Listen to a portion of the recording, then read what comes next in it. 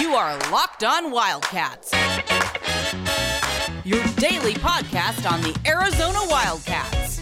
Part of the Locked On Podcast Network, your team every day.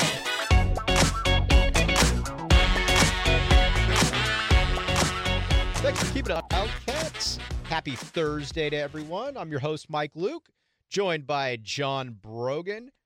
All right, John, we got a lot to get to this episode. We're going to talk a little bit of U of A football, but we're going to start with U of A hoops because that is basically the prism with Arizona sports goes through. And first and foremost, the latest news we have coming out is that Shane Dezonie, 6'5" wing out of Brewster Academy in New Hampshire, a guy who considered Arizona his dream school, has decommitted. And KJ Simpson, ex-U of A signee point guard, has committed to Colorado. Now, my initial impressions are that I think both these guys are good.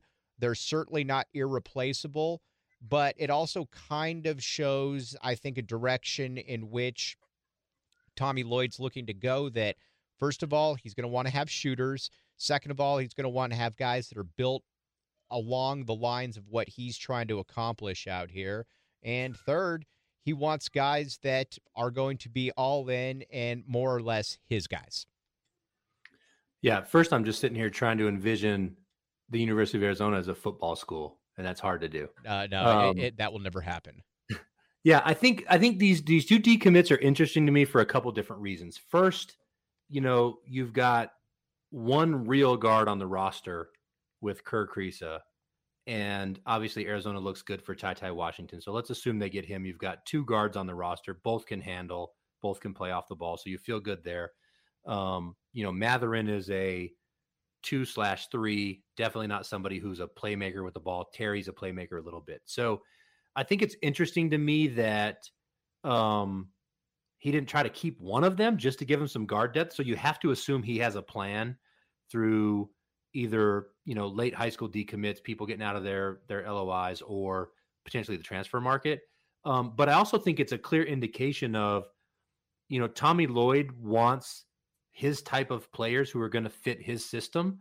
And you don't have to look super hard at Arizona versus Gonzaga to see the difference in the style of basketball they play.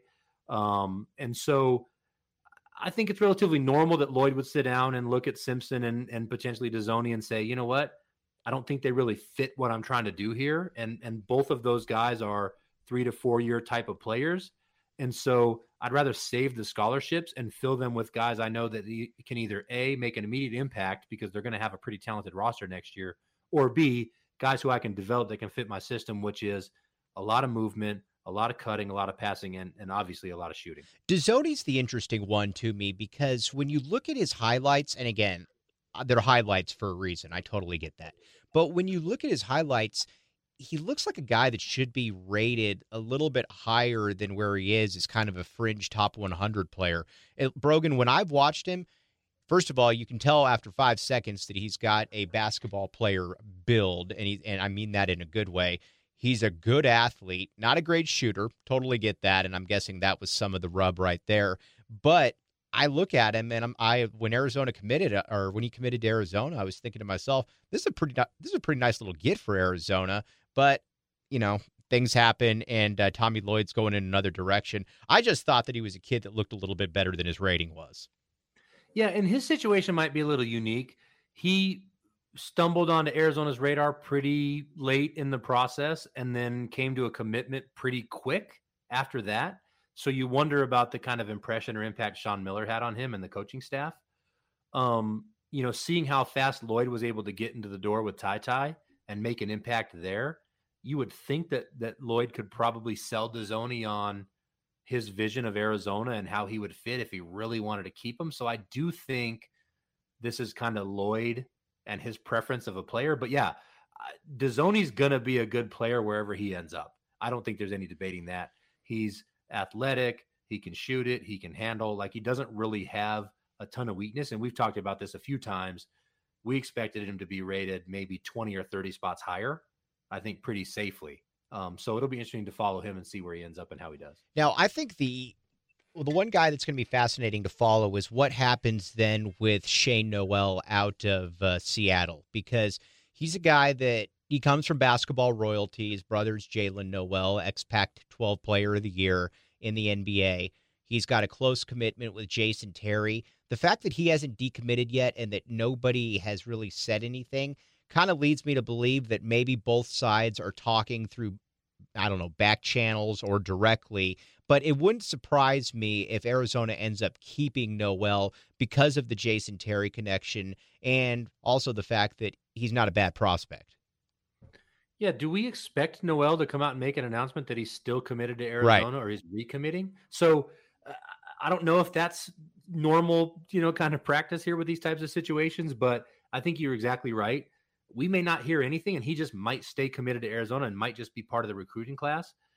I think when you're Tommy Lloyd and you go to Jason Terry and you make the decision to keep him on the staff, I have to assume that part of that decision is keeping Shane Noel. So I'm kind of operating that he'll be on the team next year. He's got a good pedigree with his brother. He fills a spot, that's a wing spot that's going to be, Mathurin won't be here after next year. And so he's going to be playing at a position of need. So I don't see any reason why they wouldn't keep him. And it's not like he's just a straight guard. He's more probably 3 than 2 at this point. And so they can use him in a lot of different ways. With connection to Terry, I would be shocked if he didn't come back or if he didn't stay committed to Arizona. And the other thing that I think we need to tell people is that with the way that the transfer portal works now, just because a guy hasn't entered the portal right now doesn't mean that within a month they won't be in the portal. And it's very easy for a coach without tampering to basically let it be known that they're in need of guard help. So give you an example. If you're a guard at, say, I don't know, Texas, that's probably a bad example, but whatever. And you see that, I got a logjam in front of me right now. We've just got 2 more commitments, whatever the case may be. And you look around at Arizona and they're working the market trying to get a guard. That is kind of how these things work now in this day and age. So whatever this roster is right now, especially without Shane Dezonie and without KJ Simpson, I think you look at it and there's a good possibility that you're going to have 1 or 2 more guys added through the portal that might not even be in the portal. That's where everything has really changed over the past, 3 to 4 to 5 years, Brogan? Yeah, and recruiting is changing as we know it, starting with last year and then especially this year where the transfer portal has become its own recruiting season. And now there's I think close to 2,000 transfers in the portal or something crazy like that. And so players are going to be switching teams on a regular basis. And I don't know that there's going to be timing to it, but just to kind of tie back to your point, Arizona's roster is going to be well known and it's going to be out there. And there's going to be players at schools that are going to say, hey, I might be starting here, but don't really love my role. Or I might be a 5-star who's a backup as a freshman. I can go to Arizona and fill a position of need.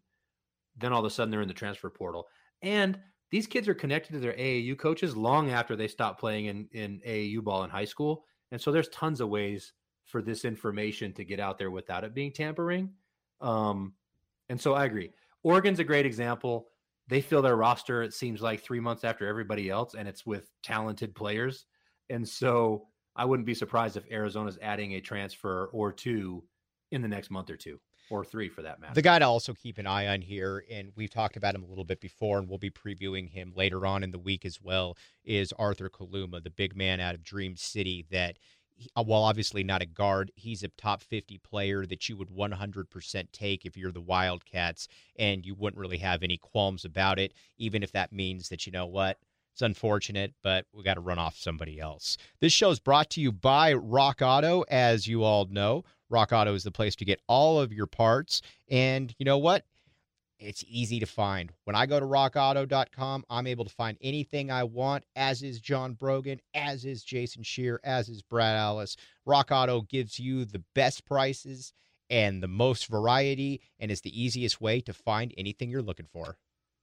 Thanks for keeping it Locked On Wildcats. If you're like me and you're like John Brogan, you like putting in some bets, and the best place to find any of that stuff, especially with The draft coming up right now is betonline.ag. Well, speaking of a team that might have a guy drafted in Gary Brightwell, and why don't we start with that before we get into some spring football thoughts? But ex-Arizona running back Gary Brightwell was a guy we talked about last year, and he ended the draft in Daniel Jeremiah's top 150. And Brogan, he was a guy that you and I talked about at the running back position for the U of A that always kind of looked a little bit different. Now, again, when you're as bad as Arizona was, anybody that's good is going to look a little bit different. But it's kind of cool to see a running back like that showing up on draft boards and a guy that I think has a chance to stick. Yeah, and it seems like every year with Arizona football, there's one guy who we watched play and we're like, okay, Brightwell's good. You know, I could see him potentially getting a super late draft pick or you know, signing to the practice squad or whatever. But then, you know, all of a sudden, Daniel Jeremiah, who I actually really like following, especially draft coverage, things like that, all of a sudden he has Brightwell going in the 4th round. And so it's definitely interesting. I agree he looked different. He looked like he ran harder. He looked like he kind of delivered a punch as a running back. And he's also somebody who's a little bit elusive. And so it's hard to watch Arizona football and then think about how they translate to potentially the NFL. The other example of that is when you watch Bijan Robinson at Texas, you're like, oh, NFL player. I get it. I see it. But when you watch Arizona play and they're getting beat 70-7 by ASU, you're like, well, okay, can any of these guys play in the NFL? So I'm actually optimistic on Brightwell. I think if JJ Taylor could find a niche in the NFL, I think, you know, Brightwell has more upside than that for sure. All right, now the spring game. You come away from that with a couple thoughts, and I've talked about how I don't think the quarterback of the future maybe is on the roster at this point. And I get what Jedd Fisch is doing because you're just trying to stay optimistic at this point. My question for you is this, is how long of a leash will Arizona fans give Jedd Fisch? And the reason I ask that is I believe that the guy's going to need 3 to 4 years because the talent on this roster is so low right now. But from your perspective, is this city going to give him 3 to 4 years? Yeah, I think this is going to be interesting because with COVID, people have been itching to go to a football game. And so when the football season opens up, I actually think the crowds are going to be significantly better than maybe we think. But I think that's more due to the fact that people just want to get out and do something. And then when he goes out and wins 0, 1, maybe 2 games, then you stunt that momentum. And then I think in year 2, if you come out and have another season where you win 0, 1, or 2 games, I think the fans are going to start to get a little restless. And then in year 3, it's going to be, you better win 6 or 7 games or else we're going to turn on Fisch. So I think it's 3 years. I think the first year is definitely going to be, well, he didn't inherit anything. And then it's going to come down to recruiting. If you recruit well enough, you can be competitive in year 3, I think. Yeah, and I do think the city will give him 3 years. And that's what's going to have to happen. And I think the most important recruit that we're going to be talking about here over the next 6 months to a year is Noah Fifita, the quarterback out of Servite in California. Every new coach always kind of has their guy that they bring in, and they either sink or swim initially with it. With Mike Stoops, that was Willie Tuitama. With Rich Rod, it was Anu Solomon, and both of those guys worked until they got hurt. Obviously, Kevin Sumlin's was Grant Gunnell. Kevin Sumlin sucked, so I don't know what much of a chance that Grant Gunnell had right there. But you look at the roster right now, and I just don't know that quarterback is on there from what I've seen. So you're going to really need that Noah Fifita to be able to come in and play immediately, unless one of these guys out there is just a real gamer. Yeah, and I think we'll know that 3 or 4 games in. I think Gunnar Cruz is going to get his chance to start most likely, I would assume. Maybe it's Will Plummer, but they're both going to play in the first 4 or 5 weeks of the season. And I think we'll know by that point if we're just basically holding out for Fifita to come as a freshman and take the starting reins. What I'm hoping for is one of them's a gamer, and maybe they show a little better than they've shown in practice and in the spring game. And kind of the Nick Foles thing where in practice he's not better than Matt Scott, but he is. So we're going to put him in the game and let him go, Let's talk, before we let you go, let's talk a little bit about the urban legend that is Kevin Doyle. Kevin Doyle has now announced that he is leaving the U of A. And first and foremost, the fifth-string quarterback I've got to give a lot of props to, because you always hear that he's a great kid. There's no doubt about it. But I think he's also a little bit of a cautionary tale in the social media era, where you've got your dad and you've got some other carnival barkers out there that are pushing a kid and trying to push him as something that he's not, to the point where a fan base almost subconsciously turns against a kid over nothing that he's done. And the undue pressure that was put on him by some people on Twitter and by his father, I think, is a real story that, you know what, you got to be careful in this day and age. And when it came down to the football field, I'm sorry, but when two different coaching staffs basically view you as fifth string, then you're probably just not that good. And you know what? There's nothing wrong with that. That still doesn't mean you can't have a good time in college. But to me, Brogan, he's really a cautionary tale of the dangers of social media. And here's the thing. Whenever there's situations like this out there, I just try to simplify what's going on. And if I try to think about it from Kevin Doyle's perspective, if I were diehard, loved football, wanted to showcase my skills, if that were my mentality, I wouldn't be at Arizona for 3 full years before I announced my transfer. I would have transferred after year 1 or year 2 when I didn't get my shot or my fair shake or whatever. So, part of me thinks that Kevin Doyle is all those things you've said, right? A good kid, wants to be on a team, wants to have fun in college, and football may not be his end all be all. But it certainly is being portrayed out there differently by other people. And I just can't get over the fact that he waited so long to transfer just to get an opportunity to play, when that could have happened any time in the last 3 years. And one other guy that's moving on is Nathan Tilford. This was a kid that I was definitely wrong on initially. This was a kid that, was a 4-star type guy out of California, looked the part, big, physical, had everything you want, but just not quite. Something was missing. And when you're that good and 3 different coaching staffs pass on playing you, something was missing. And I'm not exactly sure what it was, but I got to take at some point 3 coaching staffs' words on that one and wish him well.